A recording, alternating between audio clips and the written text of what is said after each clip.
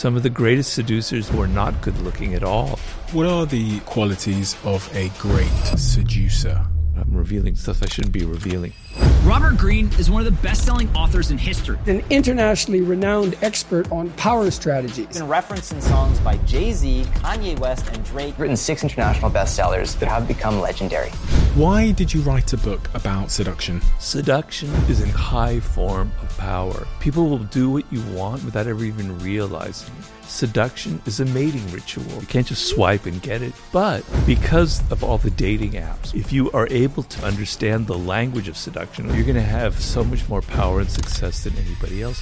One thing about words is people can lie, but body language, it doesn't lie. You master that language, you can start deciphering all this people are giving you. It's about psychology, and it's about how you carry yourself. If you feel confident, it will naturally radiate through your gestures. But what is real confidence, and how does one build it? The confidence comes from... We've talked about the topic of powers, but in 2018 you had a stroke. In that moment, it sounds like your power had been taken from you. The left side of my body is paralyzed, and that was not easy. I've got to find a strategy to deal with all this shit. Please understand that the ability that you have now to run, to walk, to type, it can be taken away from you. It's miserable. Please don't take it for granted.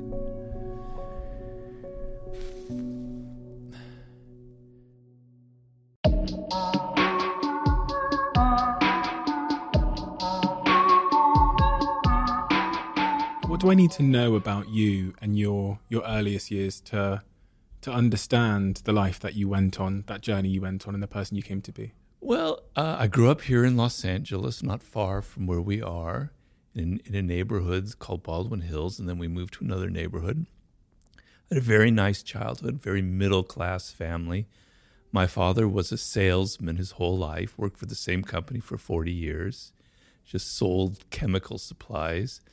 And you know, my parents kind of left me alone a lot. I was basically, my sister almost kind of raised me in a way.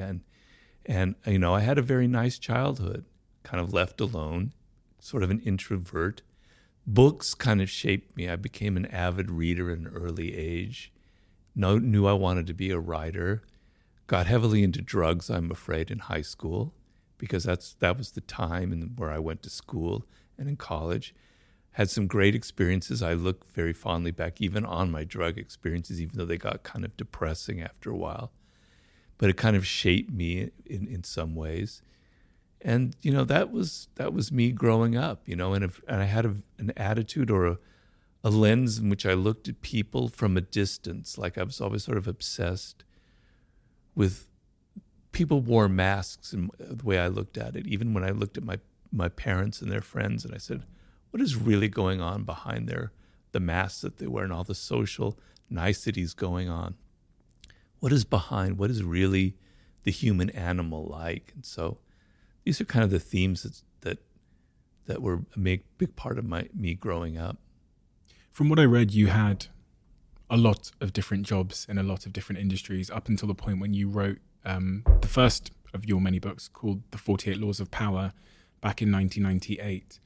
And I was looking at all of these different jobs you'd had, and they all seemed to be completely different from one another. So then trying to understand how you arrived at a moment where you then wrote a book on the topic and subject matter of power, having not been, you know, a psychology graduate or seemingly worked in any industry related to like human psychology, seemed to be really peculiar to me. Yeah, and also I never really had a lot of power up until that point, so it wasn't like I knew everything about being a leader or anything. You know, a lot of things that happen in life are kind of by coincidence or serendipitous. You don't necessarily plan on it, which is sort of, when you look back on it, you can see a kind of an odd plan going on, like a destiny or fate. But in the moment, I didn't feel that. I had all of these different jobs, as you mentioned, some of them completely unrelated. You know, I worked in construction. I had a construction job. I worked in a detective agency. I was a tour guide. I helped write an encyclopedia. I taught English in Spain, you know, on and on and on and on and on. But I was searching. I wanted to be a writer, and a writer needs experiences. I just was hungry for weird experiences. You know, I never really stuck at any one job. And by the time you're 37, 38, my parents are starting to worry about me. I'm starting to worry about me. I'm getting a little bit depressed, even have moments where suicidal thoughts are floating in my brain. Like, I'm very ambitious. I know I could do something well, but it's never come together. And so here's the serendipity part. I'm in Italy for a job, one of my 80 different jobs, and I meet a man who's a book packager there on this particular job we're on. And he's a Dutchman. I'm not going to imitate him, but he asked me if I had any ideas for a book. And suddenly, all of the painful experiences in my life working in Hollywood, all the assholes I've worked for, all these weird politicking, all the manipulative games, all the crap that I had seen, it just came like almost vomiting out of me. And I said, here we are, this was 1990, it was in the 20th century back then.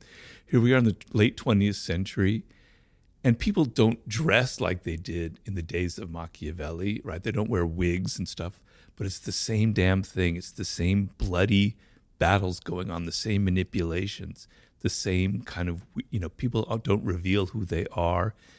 And it's a timeless game of power, just the same as Louis XIV or Cesare Borgia or the CEOs in the late 20th century. It's this timeless thing. And as I'm telling him this, his eyes are lighting. He's, wow, this could really be a book. And, he said, look, Robert, I'll pay you to live while you write half the book and then we'll sell it. And as I told you before, I was desperate. It was my get rich or die trying moment. I went back to Los Angeles. I borrowed money from my parents because I was that poor. And I wrote a treatment and he loved it. And the rest is history. That's sort of my long-winded answer to your question. That's so interesting. It's crazy how in life things can just take such a turn out of nothing. And you never know what that thing is going to be. And I mean, you say the rest is history there. Give me an idea of the success of that book, The 48 Laws of Power, because I mean, I've seen it everywhere for as long as I've been looking at books. So quantify the global success of that book. Quantify? Yeah. Well, here in the U.S., it's sold quite a bit over 2 million copies, which is great. The weird thing is it's selling now more than it ever has sold before. In other words, the percentage of books that we're selling here in 2023 is greater than any period before. So it's accelerating, which is insane, and even my English publisher is having the same, is telling me the same stuff. So it's kind of accumulated. It started off a little bit slowly. I mean, we got press, but it became this kind of cult thing. I've had very little publicity in mainstream media, which was big back then. It's not big anymore, thank God. But it was word of mouth. It's like, have you heard about this book? It's kind of dark, blah, blah, blah, blah, blah. It got on a few television shows. There was this show, a reality show with boxers. I think it was called The Contender, in which the finalist held up a copy of the book and said, this book helped me get to where I am now. And it sold like crazy. It got into the hip-hop stream, Jay-Z was the first person I ever saw quoting the book in print, in a Playboy interview. And then, 50 Cent and all that, and Drake and all these people, that really kind of set it into the stratosphere.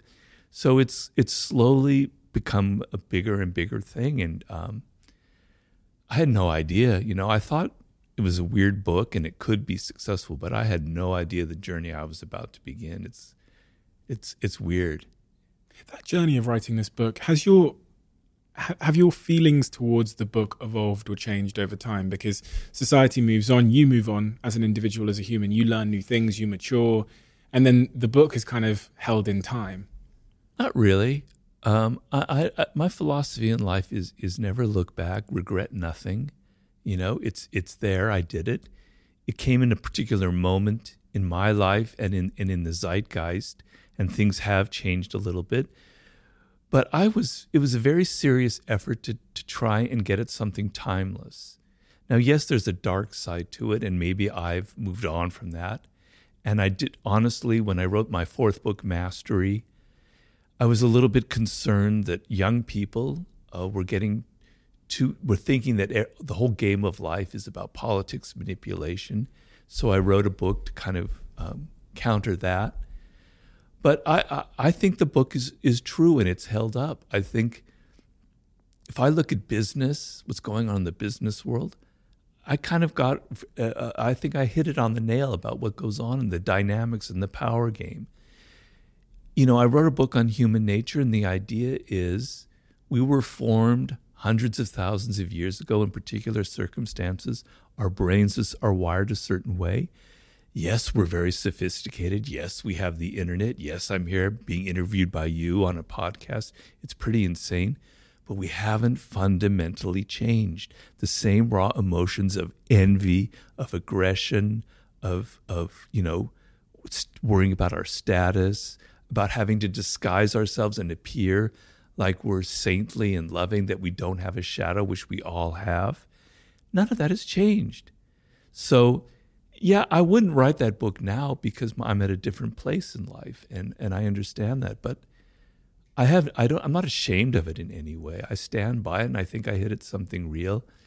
What is, in your definition, what is power? I was really compelled when you're talking about the evolutionary roots of power, but like at its essence, what is power? It's not what you think it is. It's not, Vladimir Putin or presidents or Biden or all these political figures and these big games. Power is a feeling. It's an essence. It's an emotion. It's a human need and desire. And really what power is a sense of understanding yourself and being able to control yourself. So the way I look at it, I like to look at it not through the lens of great power politics, but as an average, everyday human being here in the United States or in England. The feeling that you have with your children, with your spouse, with your colleagues, the people who work for you, the sense that you have no control, that you can't influence them with your ideas, that you can't get them to maybe, soften some of their ugly behavior if they have that you can't get them interested in helping you with a project or whatever, is the most miserable feeling a human being can have. Malcolm X had a quote that I love, which is, absolute power corrupts, but absolute powerless corrupts even more. I'm butchering it, but that was the gist of it. The feeling of powerlessness is actually more corrupting than the feeling of having a lot of power. It turns people into being passive aggressive, into playing all kinds of weird games, negative games to get power. You want to feel that you have a degree of control over events in your life, over people, over your future. And that to me is what power is, right? And so some of that involves these games that I mentioned in there, and some of it goes beyond the 48 laws of power, which I've tried to indicate in my other books. But it's the sense that I'm not helpless in this world. I remember when I first entered the work world as a very naive college graduate with all these ideals and things I'd read, because I studied literature and languages, going, man, this is weird. People are playing all these kind of games. I'm in over my head. I made mistakes. I got fired for being, too brash, for outshine the master. It was painful, right? And so learning, you don't have to use the loss of power. I don't advocate crushing your enemy totally. I hope I don't have any enemies ever that I need to crush ever. You just need to know these things so that when you enter the work world, you're not naive, you're not stupid, you don't make the same kind of mistakes that I made. You spare yourself the pain. You understand the most fundamental thing about human nature. People have egos. Even your boss has an ego. You think he or she doesn't because they're powerful. They're even more insecure than other people. You need to be aware of these things so that you don't inadvertently make them feel insecure and suffer the consequences. So that's sort of my idea of power that I was trying to describe there.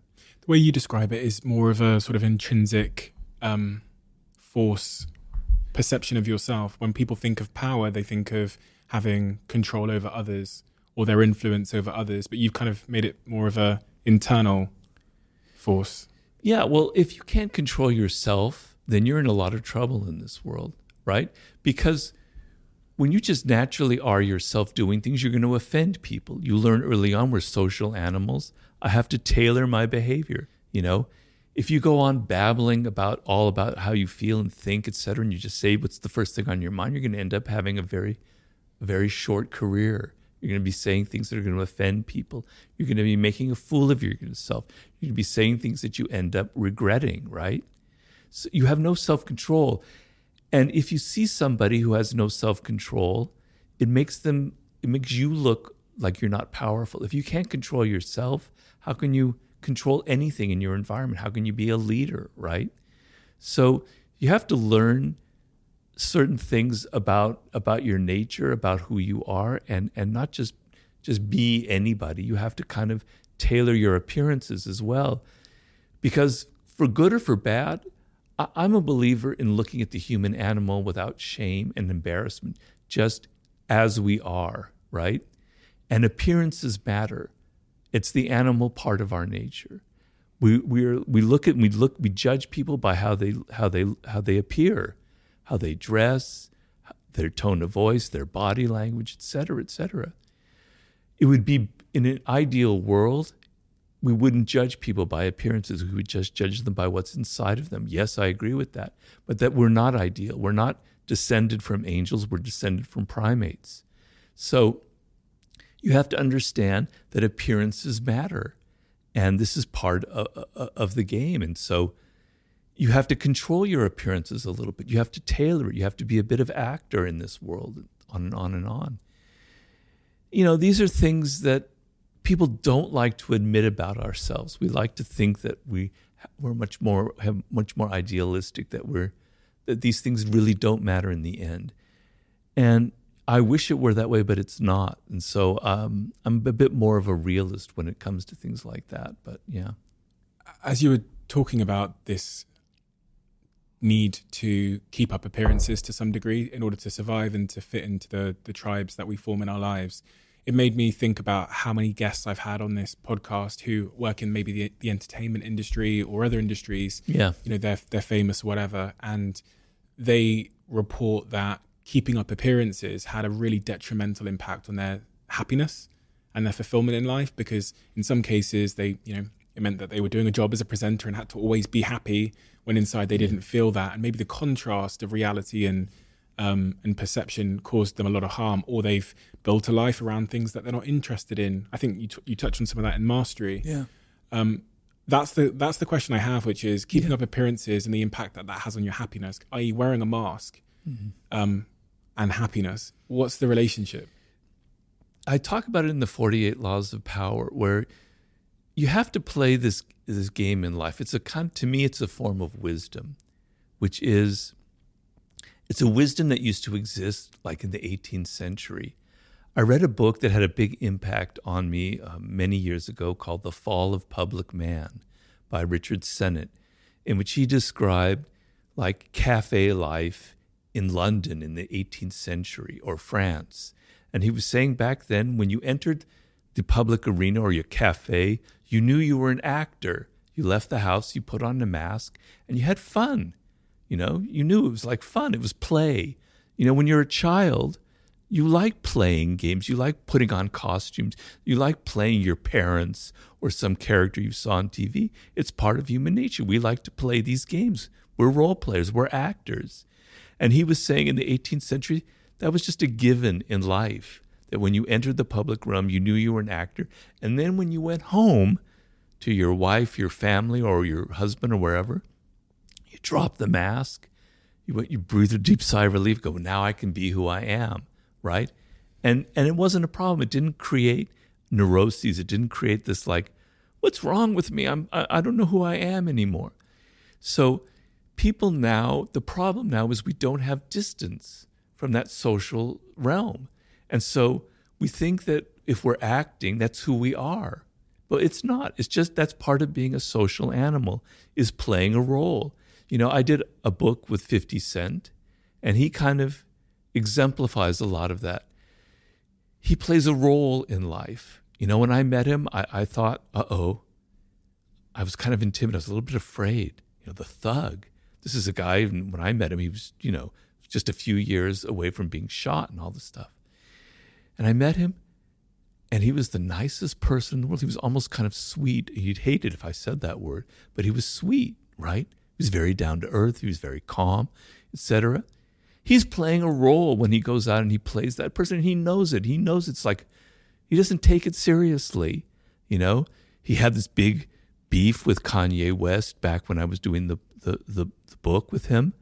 And then I met the two of them in Vegas when they were there for the awards. And they were like the best of friends. They were joking. It was just a game they were playing, right? So what I tell people is, we all are actors. Humans are born actors. We learn at a very early age to play that kind of game. It's kind of fun sometimes to do that, you know. Enjoy that part of life, but don't get it confused with who you are in your essence. That's sort of the dance you're playing between those two things. I understand what you're saying, and a lot of it has to do, as you said, related to mastery, where people end up in a career that doesn't suit them. And I think I understand what you're getting at. When I look at like presenters or people in the news and they have to smile and be so cheerful, like, man, what a drag. I'd hate to be like that, you know? That is so false. Don't you want to take a shower after you being so cheerful and chatty and all that shit? You know, yeah, I understand that. But if that's the profession you chose and you love it, then maybe you don't feel that way. I couldn't do it personally. But, you know, I think it's okay to think of yourself as an actor. I don't think there's anything wrong about that. The second very curious law in your book that I uncovered was law number 2. I'm talking about the 48 Laws of Power here, where it says, never trust friends too much. Learn how to use enemies. Yeah. Do you trust your friends? Okay, well, everything in the book is context. So when you take things out of context, it's a little harder to understand. And what I'm trying to say in that, I'm talking about in the work world, when you're out in the social realm. And one of the worst things that people do is you have a job, and I've been guilty of it myself even after I wrote the damn book. You're out in the work world and you need to hire somebody. You need to find a colleague. You need to find a partner or an employee. Your mind naturally gravitates towards a friend, right? Because they know you, you trust them, you have a relationship, you know, and you feel comfortable with them. And it's a terrible mistake. So many of the worst things that have happened in history are because of that very problem. Because friends, there's all these emotions involved between people, right? And those emotions confuse the issue. So what I'm talking about in that law is when you need to get results, you need to think, when you have a job or something, you have to think in practical terms, not in terms of emotions, not in terms of friendship, et cetera, et cetera. So you want to keep your work world separate. It's not everything about life is having to be friends and having nice things and everybody like you. Sometimes what matters is getting results done. And sometimes the best person to work with isn't your friend because they don't have all this other stuff that we're talking about. In fact, a very powerful move is if there's an enemy out there, somebody who you never got along with, if you approach them and say, let's bury the hatchet, you know, I have a job and I'd really like you to work with me. I know you're really smart. The turnaround of emotions is a very powerful thing where they're going, wow, yeah, sure, that's great. I never expected that. And they're highly motivated to now prove that they're worthy of your change of mind. So it's not about not trusting your friends in the realm of friendship in personal relationships. It's about being aware that the work world is different from the realm of personal relationships. The other point I found really curious was point 3 about concealing your intentions. And yeah. I find this curious because I've never really known where to land on this when people ask me for advice on the subject matter about how much of your hand should you show, whether it's in business or life or whatever. There's a group of people that think you should always just keep everything you're doing and your intentions totally secret because then people might copy you or they'll attack you or whatever. And then there's another school of thought that says when you're building something, when you're doing something, when you have a mission, you need to share it with as many people as possible because that will galvanize people to come along with the journey with you and they'll want to support you and help you. So when I read point number 3 about concealing your intentions, I wanted to ask you about what you think about that. Which side do you land on?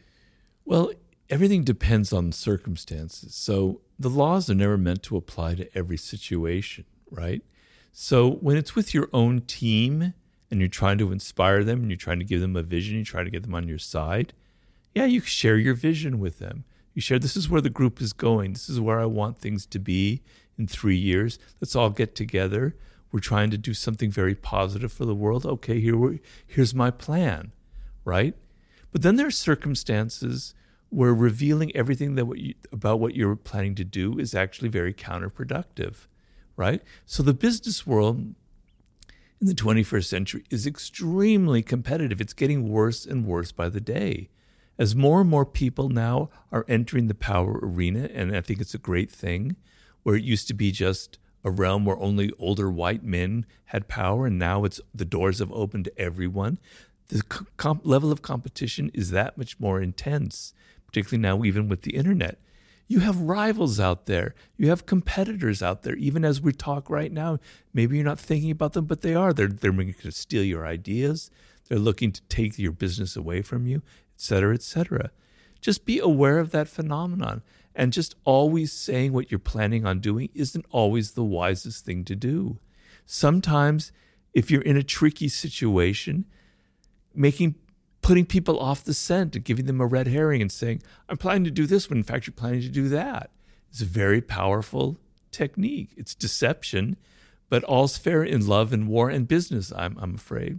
So, there are moments where you don't want to lay all your cards out on the table, right? You want to either create a little bit of mystery so that people don't know what you're going to do next and they're wondering what you're going to do next. And as they're wondering what you're going to do next, they're kind of on their heels a little bit. What's the next thing that Stephen is planning? I don't really know. Wow. It's a very powerful approach. There are other times and other experiences and moments in life where you do want to reveal what you're planning to do because there's a purpose behind it. I'm just saying, be aware. Don't just act in this world. Be aware. Have a strategic mindset. Sometimes concealing is what you need to do. Sometimes not concealing is what you need to do. It's funny, when we have this conversation about power and the darkness and the shadows that people have in them, I think a lot of people listening, and probably it seems that way because I'm the one asking the questions, as if I'm questioning society that I'm not part of.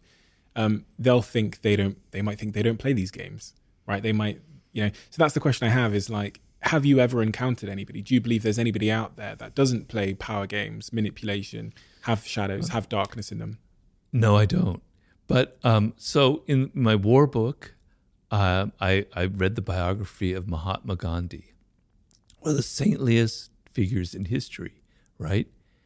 And I realized that Mahatma Gandhi was actually a brilliant strategist. Now, I'm not saying his use of nonviolence and civil disobedience didn't come from the heart. He didn't mean it. He didn't actually believe in the peaceful method. He did. It was very sincere. But he was very strategic about it. And he planned a campaign, several campaigns like the Salt March in the 1920s, where he knew, for instance, that the English public was very liberal-minded. They had this ideal of themselves as being they weren't colonialists, they weren't imperialists. They were doing the best for the world. And he deliberately had these marches where he knew that they would be reading in their newspaper and seeing photographs of Indian people being beaten up by Englishmen and their Indian officers on the streets of wherever. It would have a terrible impact on the public. He thought in terms of strategy. Okay, so there's Gandhi. Then there's Martin Luther King, who's somebody I wrote about a lot in The Laws of Human Nature. Another great icon whom I admire, who actually was inspired by Gandhi and had campaigns of civil disobedience. And there was a campaign, I believe it was in Montgomery or Selma, I can't remember which one, where he was getting fed up. They weren't getting very far in the civil rights movement. They were reaching a stalemate, and he was getting very frustrated. And an advisor came to him and said, look, we're going to have this massive march, and I can get a lot of elementary school and junior high school students to be on this march because they believe in you and they're very fervent. And I think it would be great. And his advisors go, God, you can't do that.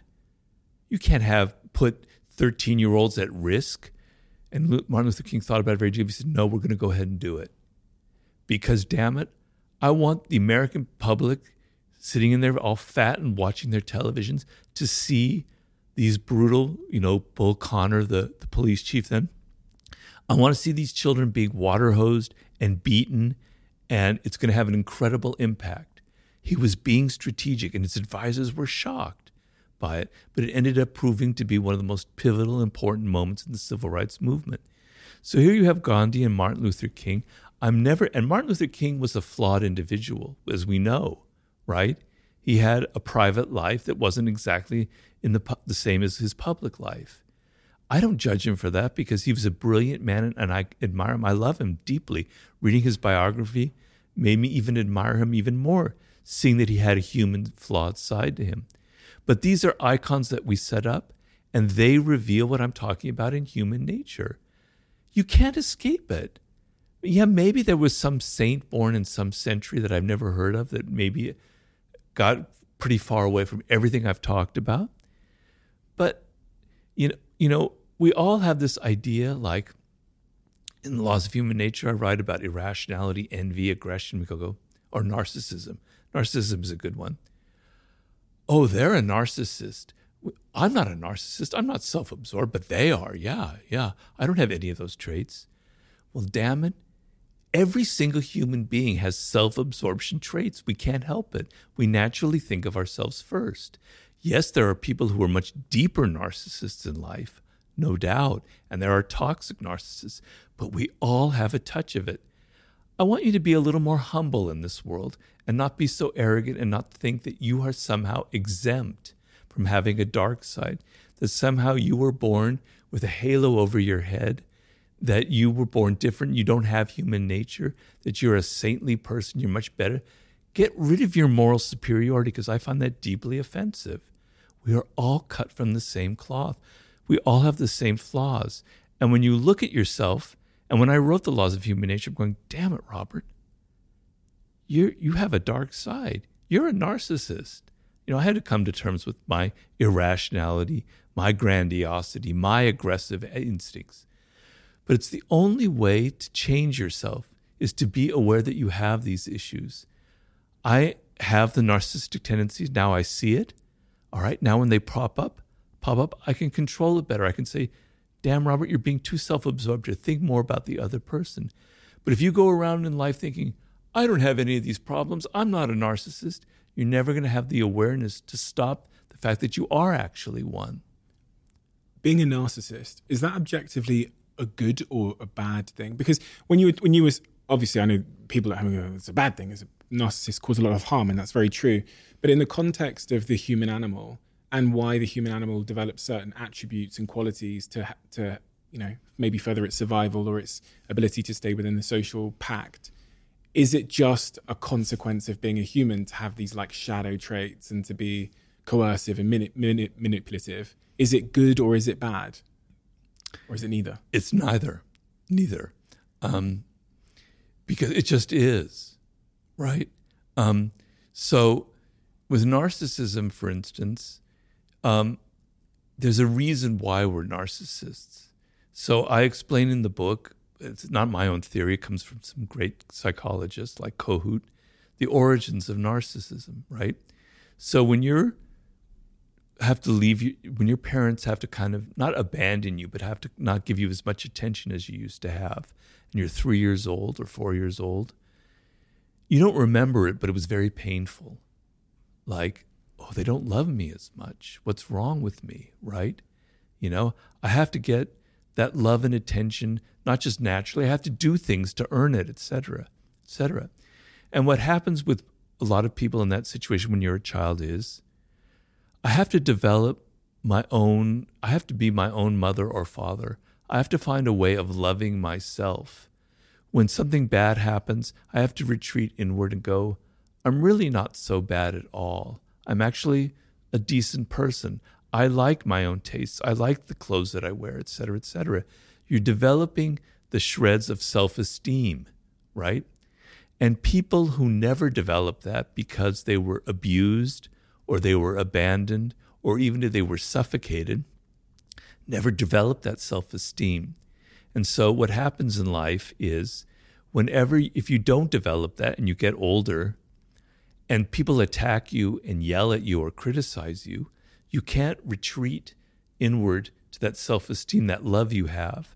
The only thing you know is to get angry, they call it narcissistic rage, and to yell at people and say, God, get away from me. You're evil, et cetera, et cetera, et cetera, right? And then the other problems evolve where the only way I don't have that inner self-esteem, the only way I can get people to love me is by being incredibly dramatic and overly dramatic, et cetera, et cetera, et cetera, and always making myself the center of attention. That's what creates a deep narcissist. That's their only way of getting the love that they need. So children, we all need that degree of self-esteem, that anchor in our life. So narcissism, self-love, is not a bad thing. But what happens is as you get older, if you go too deep into it, it becomes a problem. And so what I say is you need to take that self-love and that has a good function and turn it outward as much as you can and turn it into empathy and love and consideration for other people. That's your task as you get older in life. That's how I approach all of these flaws. You can't run away from them. You can't run away from your shadow, your dark side. You can make it work for you. You can make it positive and productive and healthy. You can become a healthy narcissist, which is a name that I use in the book. You can use your dark side for positive purposes. Let's say you have a lot of anger inside, and I had a lot of anger when I was younger. I was a very angry young man, right? Channel that into some kind of cause. I have a lot of causes that I believe in very deeply. And when I was younger, I was like that. Channel that energy into something productive and helpful and put it into something that goes to something that helps society. That's using your dark side for positive purposes. Because the dark side of human nature has a lot of creativity, has a lot of energy.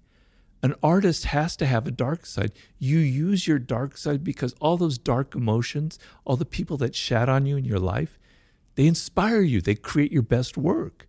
Don't run away from your shadow. Don't run away from your narcissism.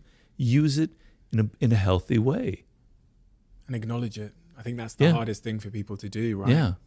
So few people, I think, including myself, have really fully understood what their shadow and their dark side is. I mean, doing this podcast has really helped me because I learn things from other people vicariously, and then I reflect on myself, or keeping a diary has helped me to understand that. But that first step in someone having the self-awareness to understand their dark side. I mean, there's even a lot of people who confronting their dark side it feels like it would be so impactful on their self-esteem in a negative sense that they spend their life putting up a wall to never go there. I mean, there's some people who you even mention something to them and they would triggers them. Yeah.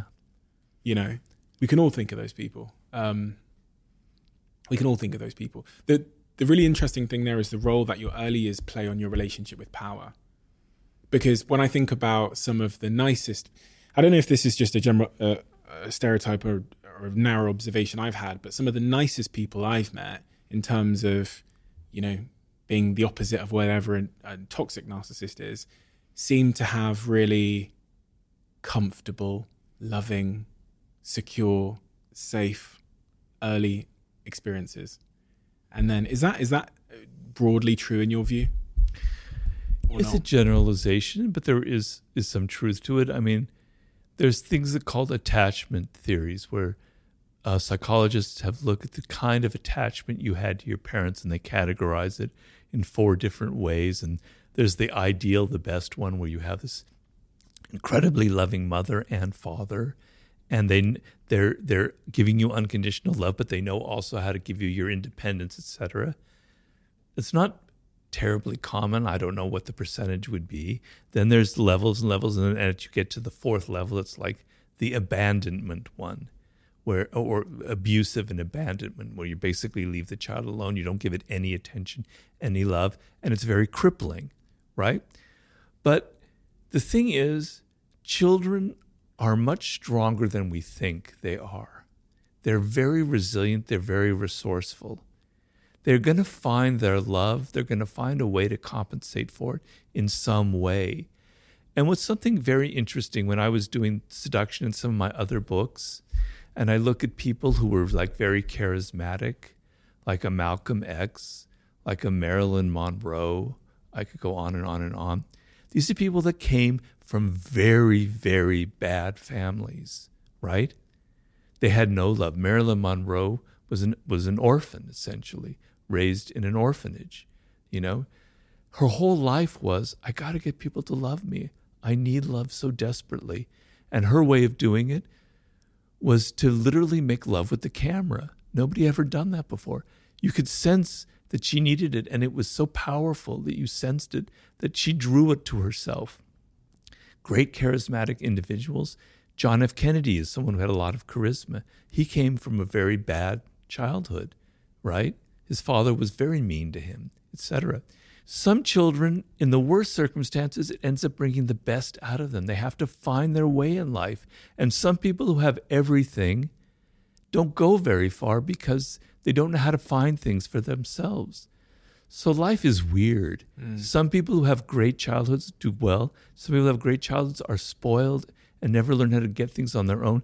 And some people have the shittiest childhoods, learn how to be resourceful and get what they need on their own. You mentioned seduction there, the art of seduction. Why did you write a book about the topic of seduction?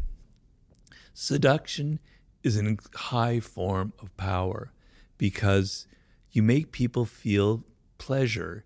You make them feel excited or interested in you, and then their resistance to your ideas slowly lowers, and you have the ability to influence them and to move them in the direction that you want. If you yell at them, like how we were talking about your child, and you tell them, do this, do that, they resent it, and for good reason. But if you're subtler, if you're more seductive in your approach, if you're more indirect, people will do what you want or go in your direction without ever even realizing it. So it was a sub-theme in the 48 Laws of Power. And so I was sort of interested in the psychology of that and why some people are good at it and some people are awkward about it. So when I finished the 48 Laws of Power, I thought this would be a natural segue, the next book. What are the qualities of a great seducer? Well, I like to distinguish between cold seducers and warm seducers. A cold seducer is something you don't want to be. That's the typical image that we might have of a male seducer, but even of a female seducer, like the great courtesans, etc., where they're just after money or the men are just after sex. That's not my ideal. My ideal is kind of a back and forth quality where it's not domination. It's sort of like a game that you're playing. It's like a mating game. It's like a courtship ritual where both people are kind of seducing each other. And so what makes for a great seducer is very simple. I can summarize it very simply. You are outer directed. So when you meet somebody for the first time or you're on a date or whatever it is, you're not having that internal monologue going, does she like me or does he like me? Am I dressed well? Am I saying stupid things? What can I do to impress them? No. You turn it off and you're outer directed and you're listening to them and you're entering their spirit and you're hearing them say things that give you idea of what they're missing in life, of what they want, of what their needs are, of what makes them an individual. You're absorbing it. You're entering into their spirit. And then you can reflect it back to them. You can give them gifts. You can take them to places that show that you're attentive to them. Because if you look at how we are in our day-to-day life, normally people never pay us attention. They're always so self-absorbed. They're never thinking about us. The times where you get the sense that people are actually interested in who you are as an individual is pretty rare. If you give that feeling to someone, it's incredibly powerful because we all want to be validated. We all want to be recognized. So the seducer is not someone who's all worried about him or herself and thinking. They're involved in the other person. They're absorbed like a sponge inside their psychology, inside their world.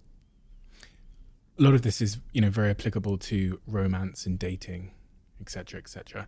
It feels, for whatever reason, not necessarily something I've read much about in your work, but it feels like dating and romance and relationships have become much more complicated in the modern world. That it's become much more difficult to seduce somebody. What are the attributes of someone then that is not good at seducing? Anti-seducer has many qualities. I have a whole chapter on the anti-seducer. I try and define it. There are several of them. I don't have them all memorized, but one quality that's very anti-seductive is preaching and moralizing. Is like telling people, "Oh, that's wrong what you just said," or "Your politics are ugly," or you're not really good at this," or something or other.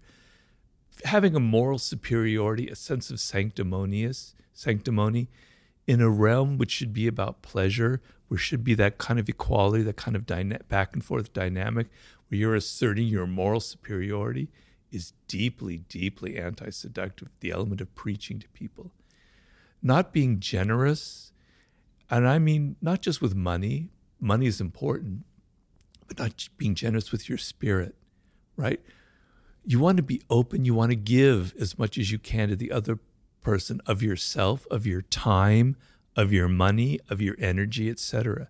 So being all kind of crimped and I don't want to give, I don't want to spend money, I want to take you to the cheap place to eat, I don't want to give you much time, is very, very anti-seductive. When you were talking a second ago about the person who goes on the date and they're thinking about themselves and what they, what their hair looks like or whatever else, that spoke to an insecure person. Is insecurity a seductive quality or is it a anti-seductive quality? It is anti-seductive. Now, there is a part of weakness that is seductive. So I would say vulnerability is seductive, but insecurity is anti-seductive. And there's a big difference. Why does vulnerability draw people to you? Because the sense, so if I can define seduction in simple terms, most of the time we are closed to the influence of other people, particularly now. We have these walls up because life is harsh. People are coming at us with their advertisements, with their pleas, with their wanting money, with this, that, and the other. And we've all learned to be very defensive, right? And seduction is an openness, is the opposite of that. And you felt it when you were a child towards your parents. You felt very vulnerable and open. And there was an element of your parents and how they treated you that was very much like a seduction, right? So seduction is about being open to the other person to the extent where you can even fall in love. You can fall under their spell. And the sense of letting go of your ego, letting go of your defensiveness, and letting another person enter your world is being seduced. It requires vulnerability. If you meet, the typical scenario is of a man who's not vulnerable at all. He's so powerful and in control and everything, has no vulnerabilities. It's frightening, for a woman. It could be very frightening. Like this, he's so strong, he's so invulnerable that there's something wrong about it. Maybe he's a serial killer. Maybe he's got skeletons in his closet. Something isn't right about that. What seduces you about a puppy, about a child, about an animal, is their vulnerability. It makes you want to hug them. It makes you want to help them, right? The sense which if you came upon a tiger that's there and that they don't need that, well, that's not seductive. I mean, on your screen it is. But if they're there in your living room, that's not seductive. But that puppy is, right? Vulnerability, the sense that somebody needs protection or help, brings out qualities in us that we don't normally have that I think allow for seduction. So that is being vulnerable. That is, I can be influenced by that other person. I am open to their spirit, right? That's being vulnerable. The word vulnerable, I hate to sound like a professor here, so excuse me, in seduction, comes from the root of it means a wound, vulnus. So you have a wound inside of you and you need healing. And the other person naturally wants to help you, right? But being insecure is means I'm so self-absorbed, I'm so worried about myself that I can't get out of it. And we've all had that experience. When you meet somebody and you can sense, you can smell their insecurity in them. I'm not judging them because we all have insecurities. It makes you feel insecure. It makes you feel a little bit awkward. Whereas if you meet someone who's not like that, who's confident, etc., it brings out that quality in you. So if you're on a date and there's someone you smell that kind of insecurity, it makes you awkward and insecure. It creates a kind of a problem. So that would be the difference between the two. There's going to be a lot of people listening to this that are single and ready to mingle. What advice would you give them in terms of being great at dating? You've talked about the importance of vulnerability there and how that kind of forms connection between humans in a very innate way. What else is great dating advice for the single people out there? Well, the thing is, okay, there's several things. So first of all, we live in a culture where people think you shouldn't have to put effort into something like love and romance. You should just be who you are, man. I don't have to put on a role. I don't have to play a game. That's manipulative, blah, blah, blah, blah. No, I'm sorry. Love and romance is something that is almost biological. If you look at animals and mating rituals, they're incredibly elaborate. Seduction is a mating ritual. And so the worst thing you can feel is that this person isn't putting any effort into something. Let's just say it's from the woman's point of view. This man, he just shows up wearing jeans and his usual sloppy outfit. He doesn't comb his hair, et cetera, et cetera, et cetera. He takes me to the pub for dinner on our first date. You know, he's not thinking about me. He's not willing to put any effort into it. If he's not willing to put any effort into it, what's it going to be like 3 months down the line when he completely takes me for granted, which is what happens in a relationship? Am I not important enough, right? Whereas the ability to have a little bit of effort, to think of it as kind of theater and drama, and that there's nothing evil about it. So I'm going to dress nicely. I just have to be fancy. Just that I'm going to put some effort into how I look. I'm going to take her to a place that I'm not talking about candlelights and roses and that kind of crap. It doesn't have, you can be creative. It can be somewhere that's scuzzy, that's on the wrong side of town, but it's different and it's appealing to, and you put some thought into it. There's a reason you're taking her there, right? I have a friend who went on a date and she came back from the date and was complaining because the person that she went on that first date with was took her to a spot where he had an available valid discount code for like 2 to 1. And talk about anti-seduction. There you go. Why is that anti-seductive? In that case, one might say that male is being, economically savvy, financially savvy. If you're not able to let go of your kind of tightness when it comes to a woman, then something's wrong with you, man. Just let go. Spend some extra money. Spend the extra 10 quid that you might need to spend on taking her to someplace different. But it signals a kind of cheapness. And it's not about money. It's about a cheapness in your spirit, right? She's not worth, letting go. Okay, maybe you don't have that much, but my God, you have enough. It's not going to make, if you're that poor, then okay, maybe. But probably not. You can afford it. Show that it means something to you. Seduction is a language. It's not a language of words. It's a language of gestures that we're paying attention to. We're paying attention to people's body language. We're paying attention to their actions, to the things that they never say. So when you signal that discounts are so important to you that even on the first date you have to have a discount, you're signaling that there's something tight about you in your nature, and it's not very pleasant. From doing this podcast and speaking about topics like love and sex and dating and dating apps even, one of the comments I saw quite frequently was from young men who are struggling to seduce a woman, or vice versa. Specifically young men that and then I read some stats. I think Scott Galloway came on the podcast and talked about how, I'm going to butcher these numbers, but a staggering amount of young men haven't had sex in the last 12 months. And then when I looked at the comments section, specifically on YouTube, I kind of saw that energy reflected, where it looked like young men in particular were struggling to seduce a mate, a partner in the modern world. Is that real in your view? Is there something that has changed in society? Has that always been the case? Is there anything we can do if we're a young man that's struggling in the modern world because of the internet and computers and this and dating apps? And well, a lot of it is, I'm afraid to say, is internet porn, where you get the idea that, sex is something that should be very easy and quick, and that women should have that kind of body and physique, et cetera, and that becomes your norm, et cetera. That can be very damaging.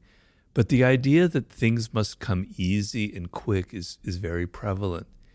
And to win over someone like, let's say you're a man and it's a woman who might be reluctant to have sex for good reason or reluctant to have a relationship, requires some effort. It requires some thinking. You can't just hack your way. You can't just swipe and get it. You can have your internet sex, but you're not going to get that in real life. It doesn't work that way. It takes time. It takes patience, and you're going to have to work at, and you're going to be rejected.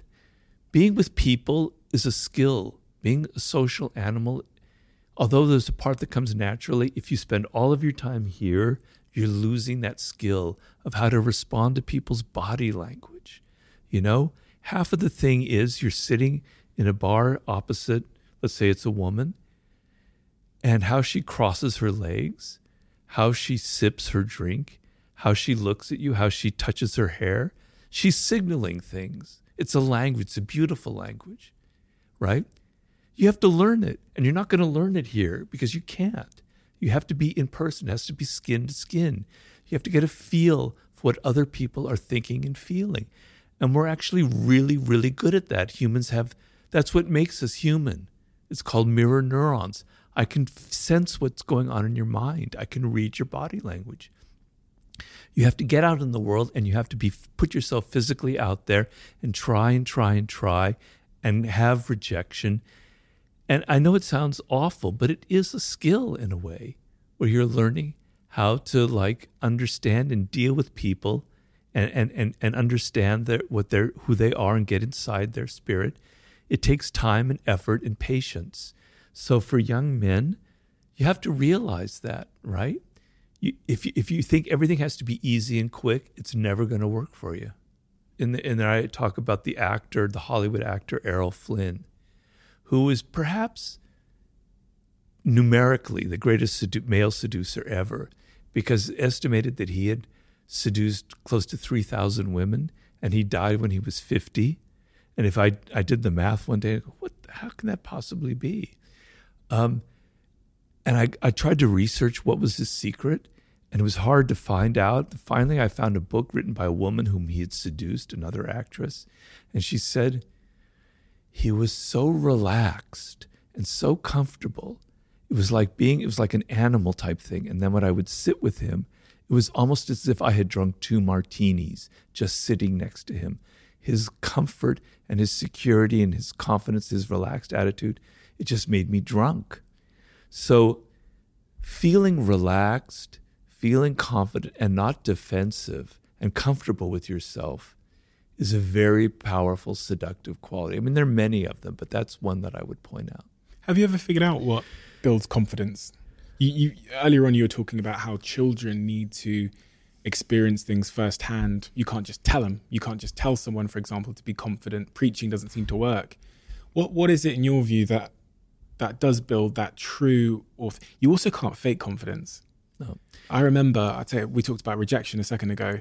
I was rejected by pretty much every girl that I was pursuing between the ages of 16 and I'd say 22. Really? Yeah. Do you know what it was? I was faking confidence. It all changed when I was actually had a sense of security in myself. Right. But in the period where I was faking confidence, I was pretending I was confident. It was like they could they just could read past it. That's almost how I look back on the situation. So I came to learn that you can't fake confidence. You can't pretend to be it, because there's so many sort of micro expressions that end up reading more like insecurity than confidence. But what is real confidence, and how does one build it, in your view? Well, you've kind of answered your own question there in a way. So, fake confidence is like bravado, right? And you're putting on an act. And particularly women who've had to deal with this for, millennia, they can smell it, they can sense it. They don't have to, it's not in your words, it's the body language, et cetera, et cetera. Real confidence comes from actual actions, from your actual things you've accomplished, right? So, when you're 22, 21, it's hard to have that confidence, because what is it based on? Maybe it's based, maybe you're really good looking if you happen to have that good fortune and you can feel confident about that and you don't have to try so hard. All right, maybe that might work. Or maybe you're really good at sports, or maybe you're a really good dancer, or you're a really great singer, but it's based on something real. You have a skill. You have something that separates you. You have something that you can do, that you can accomplish. Because when you're 21, it's hard to have those. I look back on myself when I was that age. I had nothing. No wonder I got rejected, So it comes from what you do in life, okay? The finest sense of confidence is actually creating things and having success and meeting goals and achieving things and having a record of that, and maybe what goes with that is having some money, but it's not necessarily, because you don't have to have a lot of money, and you don't have to be good looking to seduce. That's a myth that I try to explode in The Art of Seduction. Some of the greatest seducers, male and female, were not good looking at all. It's about psychology, and it's about how you carry yourself. But the confidence comes from actually what you can do, not how you feel or what you say. Well, it is how you feel, but the feeling is based on things that you actually can do, skills that you have that separate you, that make you feel really confident, So body language. Yeah, I find it fascinating that, there's quotes and things that say 80% of our communication is nonverbal, et cetera, et cetera. Body language is so interesting to me because, again, I think that's one of the things that it's just impossibly hard to fake. I was reading, a couple of books on, there was a phase when I was, 20, probably just after being rejected all the time, when I was maybe 22, where I started reading books from pickup artists, and they would obsess on the topic of body language. And one of the things they'd say is, and I was explaining this to my girlfriend a couple of weeks ago, that when a man is lower confidence and when he's desperate, he does this thing called pecking in a nightclub, where he'll lean in and shout in your ear. And when he's higher confidence, he kind of leans out and he'll wait for you to lean in. Small things like that, subtleties like that intuitively we're reading and understanding and communicating and etc. But someone that doesn't have the confidence probably isn't even aware that they do. So when I reflect on my rejection phase, I think, gosh, my body language must have been exuding desperation and low status and low value, low self-esteem. What's your thoughts on body language? And well, in my last book, Human Nature, I wrote a whole chapter on it. I quoted the figure 95%, but who knows what it really is. The thing it is that we evolved for hundreds of thousands of years before language existed, right? And our earliest ancestors depended on the group for their survival and getting along, and their powers came from observing other people and their body language. You could read it. So it's a skill that's wired into us, wired into our brains. It's a very unique skill that we humans have. It's just that you don't learn that. When you're a child, when you're 2 years old, you have it because your life depends on it. You have to see if your mother is loving you or your father is kind to you, because if not, you could be abandoned. Your life depends on it. You're great at reading that. And children are incredibly adept at picking up body language. So if someone is fake, if someone's an imposter, they hate being around children because children see through you, like radar, right? Because they're so attuned to it. You had that skill when you were very young, but you lost it because you became so oriented with words and you became so self-absorbed that you're not paying attention. but it's extremely important, right? So the whole body is involved in it. So you've got to first stop thinking about people's words so much. Because the one thing about words, unfortunately, is people can lie. They can say whatever they want. They can say, I love your screenplay. That was fantastic. You were great in that movie. I thought you were great, et cetera, et cetera. They can say anything to please, to flatter, to cajole you. But body language, man, it doesn't lie, right? So I talk in that book about the eyes and the fake smile. The fake smile is something you see every single day, but you're not paying attention. It's like, it's kind of tight, right? It's like, yeah, right? But a real smile, the whole face gets animated, and there's a little crinkly thing here as your face, as it lights up, and your eyes light up. It's hard to even put into words, but it's there. You can see it. It's real. It's not faked. Knowing the difference between a fake and a real smile is really important in seduction, in business, or whatever. To know if someone is like, yeah, I like that idea. No, they don't really. They're saying that to please you. They actually hate your idea. You master that language, you can start deciphering all this bullshit people are giving you. The face, you can disguise it a little bit. Actors know that. But you know what you can't fake? It's your voice. If you're nervous, not even the finest actors in the world can fake that. Your voice betrays so many things about you. It betrays your weakness. It betrays your lack of confidence, or it betrays the other quality, etc. Right? So pay really attention to the tone of people's voices, to how fast they talk. People who talk fast are very nervous. Someone who's talks, I know I'm probably talking a little too fast here, sorry. My mind races, so I do that. Normally I don't talk so fast. But, you talk slowly, you have a certain tone, you have a certain intonation that kind of reveals confidence, okay? Body language, posture. You were talking about pecking, right? When you go and look at a meeting of people in a business meeting, you'll see all the employees kind of leaning forward, nervous, and you'll see the boss kind of leaning back, arms crossed like this, I'm the powerful one. You come to me. I'm the leader. I'm the top dog, or she. It's a woman. I don't need to be like this. I'm like this. Body language reveals a lot about leadership qualities, et cetera, et cetera, et cetera. If you're at a party and you come up to someone that you're meeting for the first time and they're talking to you and you notice that their feet are angling away from you, that means that they're not really interested. They're looking for any moment to try and walk away and escape. They're not really into you. Whereas their feet are facing you, they're engaged, they want to talk to you, right? This is a whole art you can learn. You can sit there and you can read it. And I give the story in Laws of Human Nature of a man named Milton Erickson, the founder of NLP and hypnotherapy, probably one of the most brilliant psychologists who ever lived. When Milton Erickson was 19 years old or so, he had polio. He nearly died. His entire body was paralyzed. The only thing he could move, the only muscle he could move were his eyeballs. Now imagine that.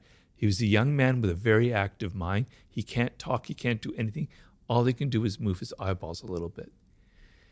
He was so bored. Can you imagine how bored you'd be like that? You can't read. You can't do anything. People would come in to visit him. All he could do was look at them and study them. He became the greatest reader of body language ever in the history of mankind. People said he was almost had ESP. He could read everything about who they were just by looking, because he ended up recovering. He became a psychologist. Because his life depended on developing this skill, he was going to just die from sheer boredom if he didn't learn how to read body language. He mastered that language much like somebody could master French. And it's an incredibly powerful language that I can't emphasize enough. We can go about learning the language of body language, and I'm sure that will help, but it's such a complex... there's like a thousand things with my body language at all times, like how I'm speaking, my eyeballs, where I'm looking, my posture, my arms, like am I crossing my arms, am I crossing my legs, all of these things. So the challenge of mastering all of that feels a little bit overwhelming. Am I right in assuming the the easier challenge to master is in fact just like my sense of self. Very well put. Because, if you feel confident, if you feel secure, if you're not all inward and insecure and worried about yourself, it will naturally radiate through your gestures. Yeah. And you don't have to sit there and pay attention to your fingers, your arm, your ears, your eyes. It's just there. It's natural. So yeah, that is the solution. So the two parts of the game, it's your own body language. Be aware that people are judging you for that, right? And you can't, as you say, be monitoring everything or you'll drive yourself crazy and you'll look very weird, right? So the best solution is to feel these certain things that are going to radiate and to not give the fake smile, but when you're really happy, to just show it and show your emotion that way. And the other side, which is I think really important, is learning other people's body language. And that can come from study and is much more a logical thing than constantly thinking about everything that you do. Your next book that I have here, Mastery. Why did you write a book called Mastery? Well, to be honest with you, it came. The idea for it was in around the year 2010, 2009. I was getting a little worried that people who were reading my books, particularly young men, who were reading Power and Seduction, they were thinking, that's all I need in life, man. I just need to be a manipulator. I just need to play political games. That's what success is all about. And I was worried that, if you don't understand how to make something, what's going to be the future of mankind? Are bridges just going to fall down? Are hotels going to collapse? People don't know how to make things anymore. We don't know how to use our hands anymore, right? So being able to be good with people is extremely important as a social animal. But perhaps higher up in the hierarchy is being able to do things, to be able to have great skill and to be able to create something and know how to master a subject and to, build something that can last. That's really important. And I'm feeling like because young people, this is back in 2010, imagine now, have this idea that everything comes quick and easy because you can click, click, click and things come to you, that everything in life should be that way, that we're becoming alienated from the human brain and how the human brain operates, because the human brain requires time. If you know how the human brain operates, we have what are called neural pathways. And every time you repeat something, a neural pathway is created and strengthened and strengthened and strengthened. It's why we get addicted to things, but it's also why we develop skill. So if I'm sitting there shooting free throws day in and day out and day out, my brain is wiring it, it's learning that motor skill, that hand-mind thing, and it's getting better and better and better at it. It takes time, it takes repetition to build those pathways. And I explain in Mastery that you reach the proverbial 10,000 hours, which some people dispute nowadays. So it's just a number. It's not a fact. You've spent so long learning something that there's so many pathways. It's like this amazing inner landscape with all these connections going on in your brain. And now you can be creative. Now you can come up with things that nobody's ever thought of. You can play chess on a higher level. You can be Pele on soccer or Lionel Messi making passes that no one had ever seen before because you're not having to think, right? You don't have to think anymore. Your body just does what it wants.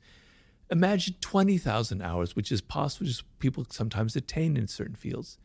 You're almost like a genius. You're almost like superhuman, right? If you're someone who's so locked into the internet, to getting things instantly, you can't get past 100 hours, let alone 10,000. You're never going to develop skill, and you're going to find life really, really difficult for you. So I wrote the book because I was actually deeply worried that we were losing a part of how the human brain operates, something elemental part of our wisdom.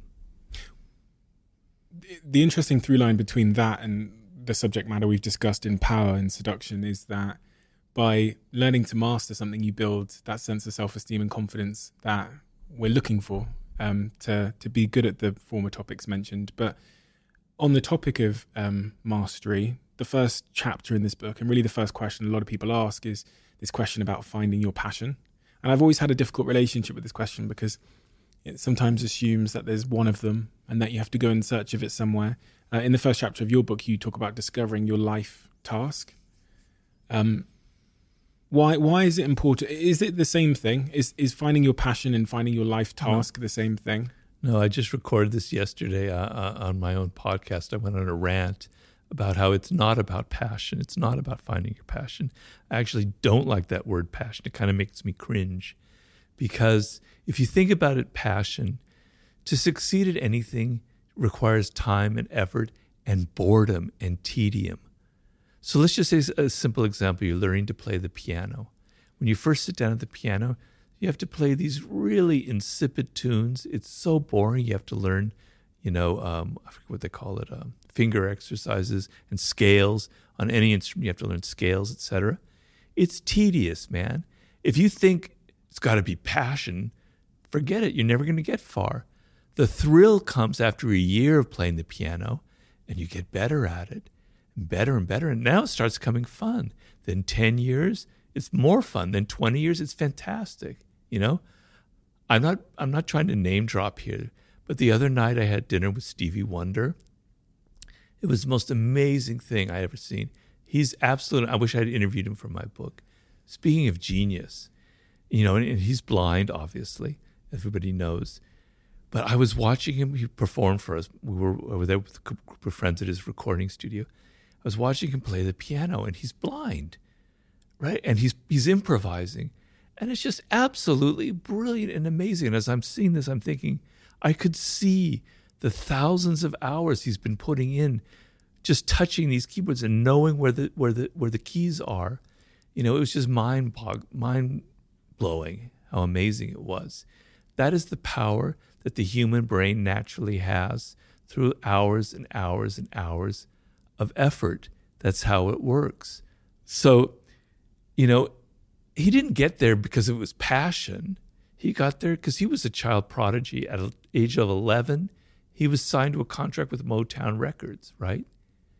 He was playing that as he was a kid, hour after hour after hour after hour. He had a love for the piano, but it wasn't like every time he sat down, it had to be passionate about it. He had the patience to put up with all of the boring stuff, okay? So you want to discover what you were meant to, what you have a connection to, what you have a love for, right? When you're a child, hopefully, or when you're 18 or 19 or 20, that's the best time to discover it, all right? You decide, and it doesn't have to be something highfalutin or worth, like intellectual. You could be great with your hands. You could be great with your body. You could be great with images and visuals. You could be great with words. You could be great in many different areas, okay? They're all equal. They're all great. You as a child are naturally... So there's a book I always recommend for people called The 5 Frames of Mind by Howard Gardner, in which he talks about the 5 forms of intelligence that humans have. Each brain genetically is wired in one direction or the other. You want to know that you want to feel it inside of you. It's like a feeling. It's not an intellectual thing. You feel when you're doing sports that it's good. It's a natural thing. It's what I'm meant for. When you're involved with words like I was when I was 8 years old, it felt right. It felt like a natural fit. I have to follow this path. When you're 3 or 4 years old and it's music like Stevie Wonder and you're hearing this in your head, wow, that's it for me, right? Okay? You feel it. You feel this connection. All right, now you fast forward to when you're 18 or 19 years old and you're having to make a career choice.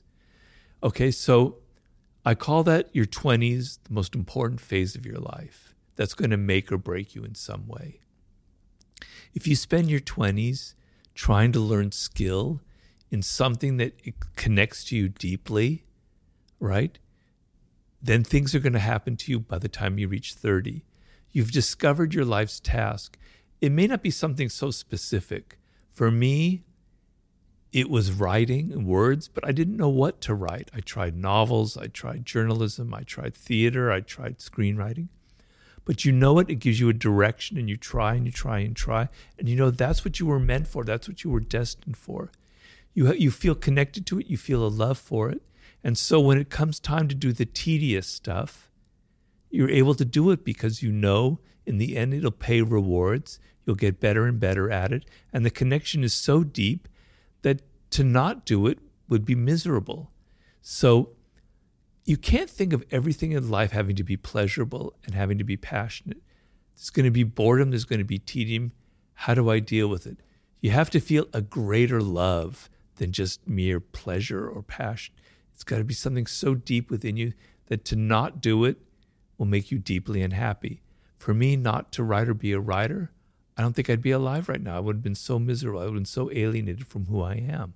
So that's what will get you through. That's what a life's task is. When you think about that, in the book you talk about the first phase, which is, your apprenticeship on your journey to mastery. When you're in that apprenticeship phase, when you're maybe early in your career, you're early on your journey to becoming the pianist, the violinist, the podcaster, the entrepreneur, whatever.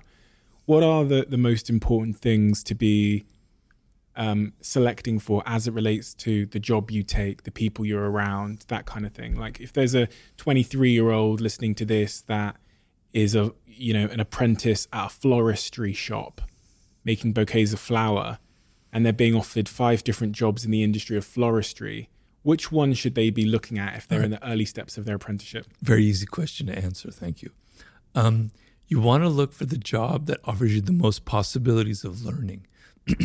So if you're going to go to a florist shop where there's only one other person there, it's like an entrepreneur who started it, and you're going to be like their right-hand man or woman, and you're going to learn, and the pay is half of what you could get at this very fancy. You could be working at the shop at some department store where they'd pay you triple. Take the job that pays 1/3, where you're going to learn the most. You're going to learn about the business. You're going to learn from the ground up. And, there's going to be a level of excitement where, we might not survive another few months. We've got to work hard. We've got to be motivated. We're all on the same page here. A lot of people, when they're 23, they grab the job with the biggest paycheck. And that's a mistake, because if you go to like a large firm, you're kind of lost. You don't have as much responsibility. You suddenly have to deal with all the political games, the 48 laws of power. You're not paying attention. You're not developing skills as much. You don't have as much responsibility. Take the job that has 1/2 the salary, but you're responsible. You're going to be learning, and it's up to you. That's the most important thing you can do when you're at that point in your life. You say there's 3 steps in that apprenticeship. Deep observation. Is that what you mean when you say deep observation? You mean like being able to observe the job happening, or do you mean something else? Well, it means that. It also means, so most people when they start a job, their first impulse is, I've got to impress people. I've got to make them like me. That's that inward direction that's so deadly in seduction and it's deadly in life. You want to be outer directed. You want to observe the codes and conventions of your field, the social codes, what's acceptable behavior, what's not acceptable behavior, the skills involved, the various heuristics, the various things that you have to learn that create skill. You want to be a sponge absorbing what's going on around you. What are the things you need to learn? What are the valuable skills? What are the things that aren't valuable? Who are the people you need to avoid? Who are the people you need to emulate? You're a laser. You're just observing everything around you and not worried about yourself. That's that's deep observation. You talked about skill there. It's all well and good seeing skills and knowing which skills are important, but acquiring those skills is point number 2 when you're in that apprenticeship phase in life, skills acquisition. And this kind of goes to what you were saying with the working in a florist shop next to the entrepreneur. You're going to be hands-on, you're going to be doing, which is also goes to what you said earlier about parents and children, like putting them in situations where they get to do stuff. Yeah. A lot of jobs don't offer that. A lot of jobs don't offer the difficulty, the challenge, right? How important is that? Well, we call it learning by doing. And you see, some things play into how the human brain operates. That's what you want. I give the image in the introduction to mastery, pardon the alliteration here, but the brain has a grain to it. You want to work with that grain. You don't want to work against the grain because it's counterproductive. And one of the grains of the brain, is learning by doing. When, flashback 300,000 years ago, and we're sitting there, we're making tools out of bones, out of wood, etc. The way the skill was passed on to other people and didn't die with one generation was you watched this person making the tool, and then you watched them and you learned and you imitated them. Flash forward to the medieval period in Europe, where they had apprenticeship schools. 7 years, you're learning masonry, you're learning carpentry, you're learning whatever. For 7 years, you're sitting there watching somebody make things, and you're doing it. That's how the brain operates. You learn by doing, not by thinking. Not by thinking, oh, this is how things are fitted in mortar, with mortars, et cetera, et cetera. No, I'm doing it with my hands. The brain and the hand have the most connection of any part of our body, because so much of our power as a species depended on our hands.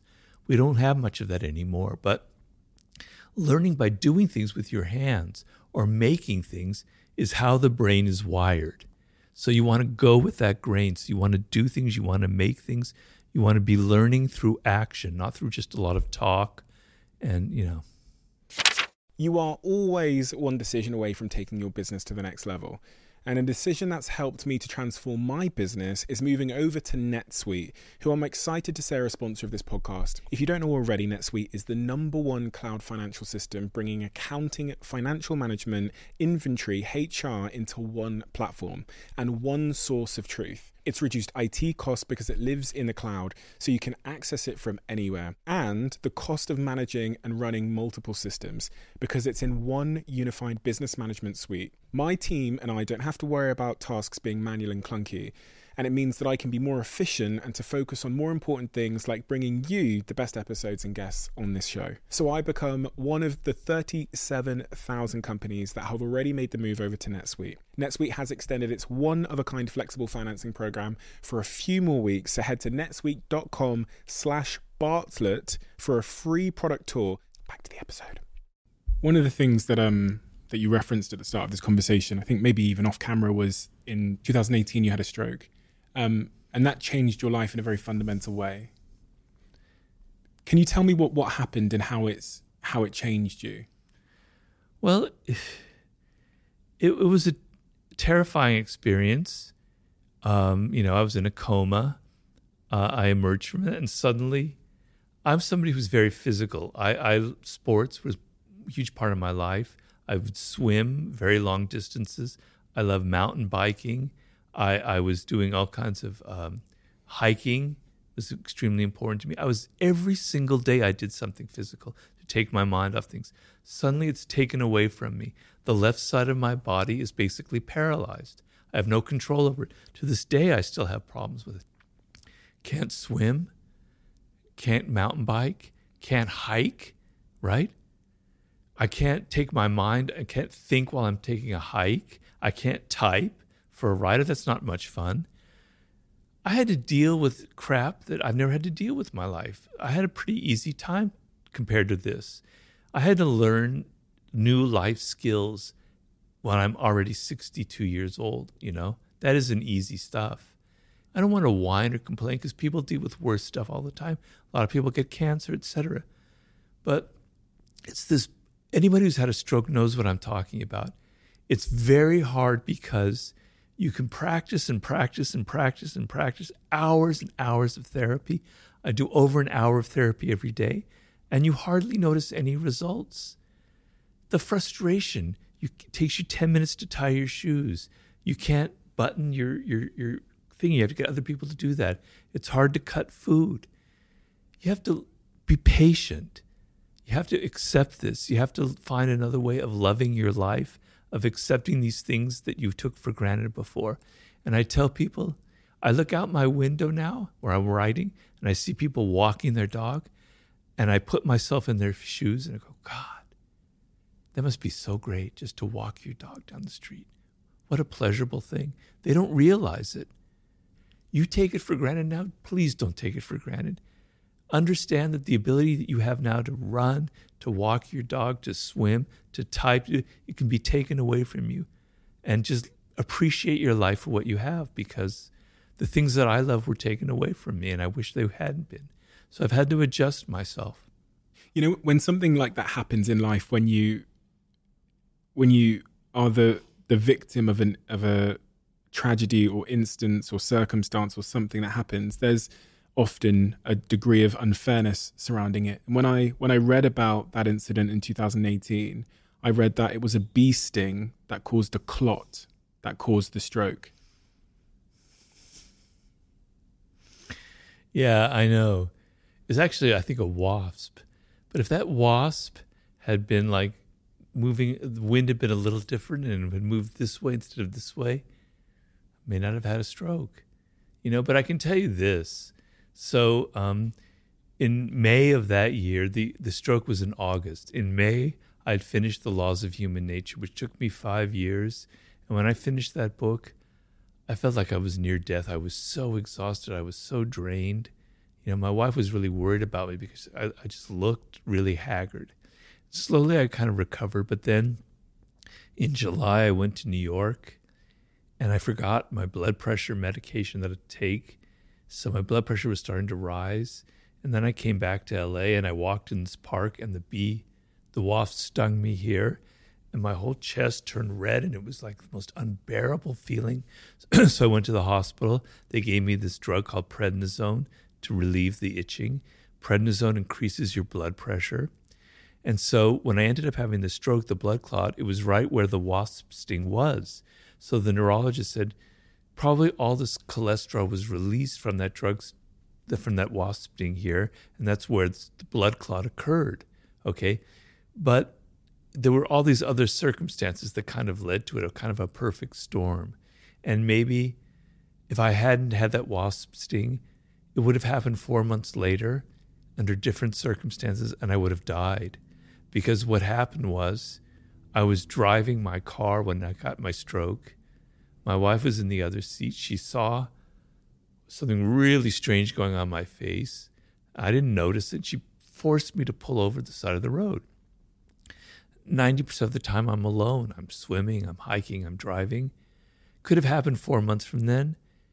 She wouldn't be there. I'd be dead right now. So I can't really think in terms of, if that wasp had been diverted.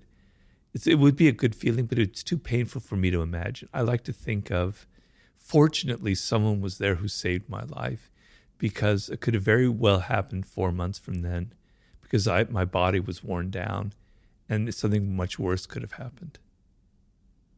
That journey you described of having to rebuild and relearn and redesign your life, we've talked about the topic of power so much in this conversation. In that moment, it sounds like your power, to some degree, had been taken from you. You learn, like, at least for me, when I looked at people differently after my stroke. I had more empathy for them. I'm normally an empathetic person, but I was looking at people who in the pandemic who got long COVID, who were having strokes or were having terrible circumstances, or when I look at people who were disabled, because I'm essentially disabled now, I understand them. And also the other thing is, when I look at people who are really poor, who are struggling in life, they feel really dependent and helpless. I felt that physically. I don't feel that materially because I don't have that problem anymore, thank God. But I have more empathy. I understand it, not in an intellectual way, but in a visceral, physical way. That sensation of, I don't know where my food's coming from. I don't know what's going to happen the next day. I'm weak, I'm dependent, I'm helpless. It's miserable. I kind of understood that feeling now on a different level, on a level that affected me personally, and it's a lot different than having it affect you in an intellectual way. The phases in that journey to where you are today, the first phase after the incident, you wake up, you realize that your life has changed. What's going on in your psychology? What's going on in your mind? You talked about helplessness and depression. Well, to be honest with you, what happened to me was, right afterwards, there was a level of delusion in my mind. I kept thinking, well, in 3 months, I'll be back at it. In 6 months, I'll be swimming. In a year, I'll be hiking again. I wasn't aware of how hard the process was. And then 6 months, 8 months, a year down the road, as I realized I was wrong, that's when the depression set in. That's when it really started hitting me. I thought I'd be back. Here I am 4 years on. I thought I'd be back to my life, but I'm not. So that's what was the hardest struggle, was actually a year in there and going, there's a phase where you kind of plateau, where you're not really progressing anymore. That's the worst part of it. I'm progressing now again because I have a great therapist, but I had to deal with really bad depression about a year and a half in, when it started to realize, this is my life, man. I'm going to always have this funny arm that's bowing in. I'm going to be walking like this. I never expected this in my life. So I've had to deal with that, and I've had to kind of find a way to not let it get me down, to find other pleasures and joys in life, etc., which I have. How do you find a way to not let it get you down? I'm thinking now about people that are listening to this that might be struggling with their own subjective struggles in life. They've lost their job. They have a disability, whatever it might be. What are the successful strategies you've deployed to try and keep that peace of mind? Well, I don't know how much of it is applicable, because I'm at a phase of life where I don't have material worries, and I could have had a kind of stroke where my physical element would have been untouched, but my brain would have been damaged, which is another part. That would have been worse, because I wouldn't have been able to write another book. And I have a very active mind. So for me, being able to write another book is my salvation. So when it's 3:00 in the afternoon, when I get down to writing, it's the happiest moment in my life. I feel at peace. I'm back to my work, and I love my work, and I love what I'm writing about. It's saved me a lot. I do meditation. I've been meditating now for about 12 years, I think, more than that. Every morning, it's a ritual. I have to meditate. If I don't, something is wrong. And I've never missed a day, I can honestly say. And it just calms me down. It just gives me a strength throughout the whole day. So I get up 7:00. The sun's usually shining because it's Los Angeles. And I go, it's the morning. I'm greeting the morning. I'm greeting the sun. It's like I'm somebody 4,000 years ago in a tribe. Here's the sun. It's a miracle that there's even something like that. The birds are chirping. I'm looking at the ivy. The sky is blue. I just calm myself down. Intrusive negative thoughts start popping into my mind. You didn't do this. You have a podcast today at 2:00, Robert. You want to do this, that, and the other. I'd get rid of them. I go, calm down, put that away. Ground yourself in the moment. It's helped immeasurably. The other thing is, always keep in mind that there are people who have it worse than you. So I don't want to feel I don't like the sense of feeling sorry for myself. In fact, sometimes I turn it around and I look at that person walking the dog or jogging, and I go, I actually feel sorry for you, because you're not aware of how precarious life is. You're not aware of how this can be taken away from you. You're not aware of how precious it is to just be alive and just to see the sky and the birds. So I feel better than you in a way. I turned it around. I don't want to feel sorry for myself. The things, there are people who have it worse. I read in the newspaper all the time, cancer, or you're in Ukraine, or I was dealing a lot with people in Iran right now, what they're dealing with. I don't have to deal with that kind of crap, like being in Iran and dealing with that daily life. How horrifying, These are thoughts that take you out of the moment where you're feeling sorry for yourself and you're kind of grateful for certain things. So those are some of the strategies I've had to kind of create for myself.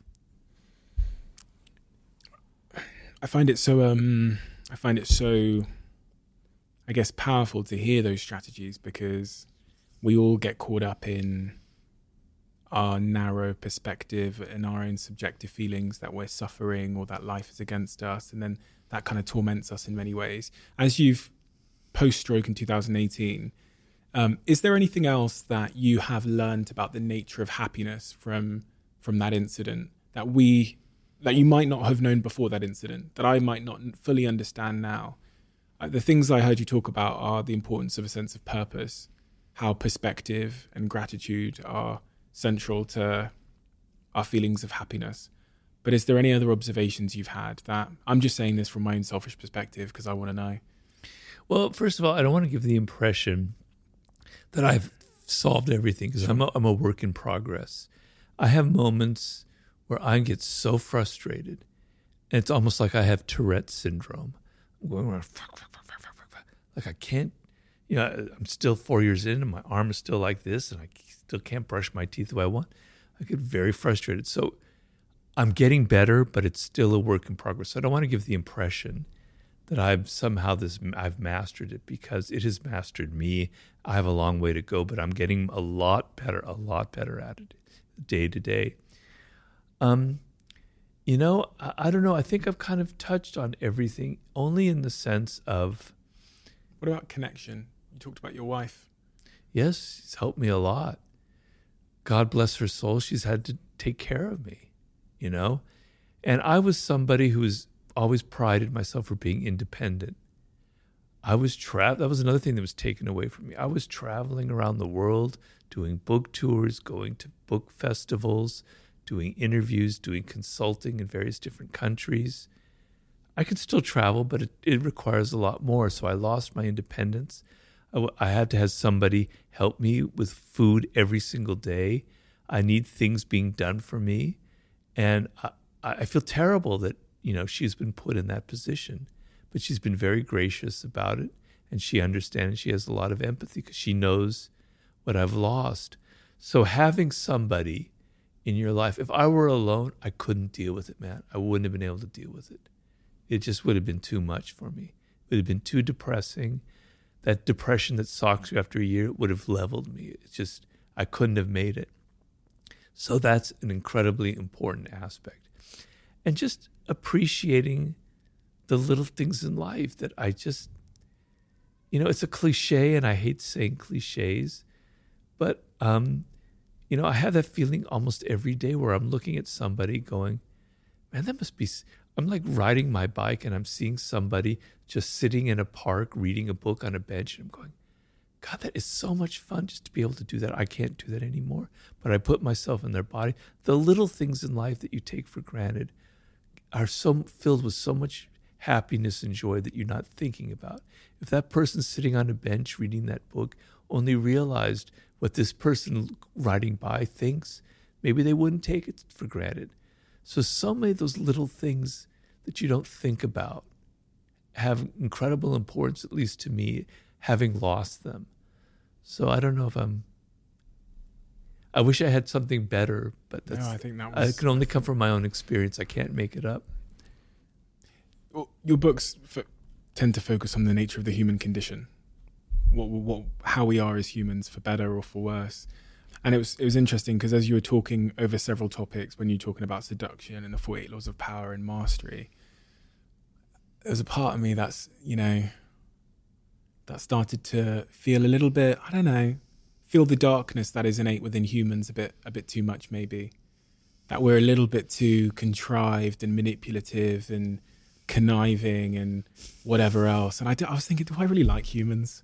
I'm one of them. I'm very conscious of trying to separate myself. I hear people doing interviews when they're talking about society, and I always think, you are society. Right. I am human. I'm all of the things you've described in many, many ways. But has your journey of learning about humans and human nature made you personally more loving towards humans, more optimistic about the human race, or has it made you the opposite, honestly? Well, it's made me more loving, but it hasn't made me more optimistic. Okay.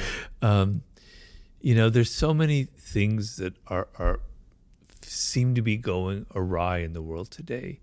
Now, I happen to be the form of meditation I do is Zen meditation, and in Zen meditation, there's this idea of what's called the Tathagata, which means it was another name for Buddha, and it means things as they are. And one thing you meditate is the world isn't good or bad or ugly or evil or unjust. It just is. Things just are. This is just the way the world is. This is the karmic chain, the wheel of Dharma that's been going on for thousands of years. It just is. It's just the state of affairs. It's your discriminating your mind. It's your mind that creates all of these things. Let go of that, and you can connect to the way the world is without judging it, and it becomes this very beautiful place. And so a part of me wants to think of this is just the way things are, but a part of me goes, this isn't good the way things are, and I hope they're changed. So knowing human nature and knowing how human nature tends to twist things, how whenever we invent a new piece of technology, it could be the telephone, it could be the television, it could be the internet, it could be cryptocurrency, or it could be, AI. It tends to twist and darken and degrade and pervert anything that was once maybe beautiful or interesting. It makes me worried about the future. So there I turn pessimistic and I'm worried. But then I always think that there's hope with young people. And here I'm spouting another cliche. Damn, I'm going to shoot myself after this interview. But I feel like when I was young, I was angry about things. I didn't like the way the world was. It was Ronald Reagan and Margaret Thatcher and yuppies and ugly, values I didn't have. And I thought there was something wrong in the world. I was angry and I wanted to change it. Young people are still like that. And I think a lot of young people, Gen Z or whatever the next one is, whatever they call them, I don't know yet, they're growing up in a world that isn't healthy, that isn't right. And when you're young, you have all these energy, all this physicality, and you don't like it. You don't feel comfortable in it. And I know a lot of young people don't feel comfortable. And at some point, they're going to rebel. And they're going to say, I'm tired of all this virtuality. I want something real. I want real experiences. That spirit of rebellion that I see seeds of and signs of gives me hope. And I hope that it continues. Because I remember once I had a dream, probably the most memorable dream I ever had. It was maybe about 15 years ago or so. And I dreamt that I was there in the year 2072 or something like that. I was walking around the year 2072. It was the streets of New York. I was going, wow, everybody looks so happy. Humans finally figured out how to do well in this world. They figured out what matters. There's hope in this world. That was my moment in that dream. This has always sort of stuck with me. Maybe that will happen. Maybe it won't. I don't know. I'm not Nostradamus. But, so I struggle with that. I struggle with part of me is pessimistic and part of me seeks seeds of hope, particularly in young people. And I really, really, really wish they figure it out, because my generation and generations before, we've kind of screwed this world over. Things aren't good right now. And I'm hoping that spirit of rebellion, that young energy, will kind of come and kick the apple cart and say, screw all this, we want a different world. We have a closing tradition on this podcast where the last guest asks a question for the next guest, not knowing who they're going to ask it for. And the question that's been left for you to answer is, in adult life, when were you most happy and why? And then brackets, it says, are you this way now? And if not, why?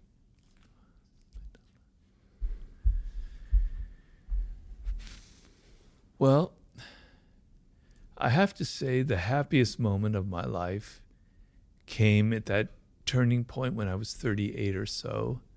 And I was given the opportunity to write the 48 Laws of Power. And it came out. And my life had changed. And so the contrast from being in a small apartment, rather poor, rather desperate, where people were beginning to worry about me, and suddenly things were clicking together, and I was having fun, and I was having all these adventures, and I had a reasonable amount of money. The shift was so radical and so dramatic that it was extremely exciting, and it was almost like a drug high. It was pretty damn intoxicating. I don't have that now because it's 25 years ago, and I'm kind of still riding off of that, and the high has worn off.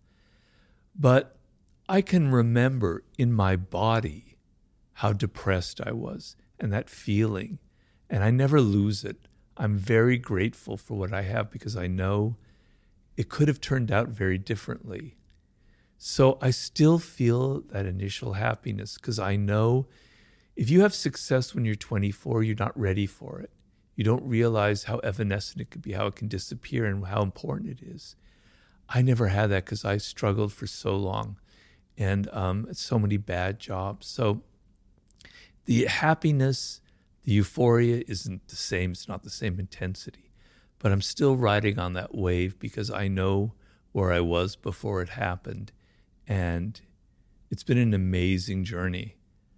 My wife, who's been there for it with it, goes, "Can you believe that you were having dinner with Stevie Wonder? When you were 12 years old, you told me, Robert, that was the first album you ever bought, was Inner Visions. And what would you told yourself when you were 12 years old that this was what's happening?" I go, whoa, I would have flipped out. It's been an amazing journey. I can't complain. My whining complaint card was taken away from me in 1998 when I published that book. And so I'm still feeling the last vestiges of that euphoria from back then. Robert, thank you. Thank you so much. I've been a tremendous fan of your work for what feels like forever in my life, and your wisdom, your willingness to confront difficult subject matter that a lot of people would avoid, because there is darkness enlaced in a lot of the subject matter that you've written about in some of your books. But it's very human, important, as you say, objectively neutral darkness that just is. And for you to confront that over and over again in your work it makes it some of the most important work I think anyone could do, because it's the work that a lot of us avoid. But your vulnerability and openness today as well have been like a shot at my arse in terms of gratitude and the importance of perception as it relates to our happiness and our sense of self. So thank you so much. I've really enjoyed this conversation more than I could express in words. Thank you so much, Stephen. It was a great interview. I was telling Jemima that I've done thousands of these podcasts, and I can tell, I've done my 10,000 hours, I can tell a great interviewer from a mediocre interviewer, and you were in that elite category. Oh, wow. Because you ask really great questions, and you're a great listener, and it's been really fun. So thank you so much. I appreciate the opportunity. It means a lot to me. Thank you, Robert. Okay. You're welcome.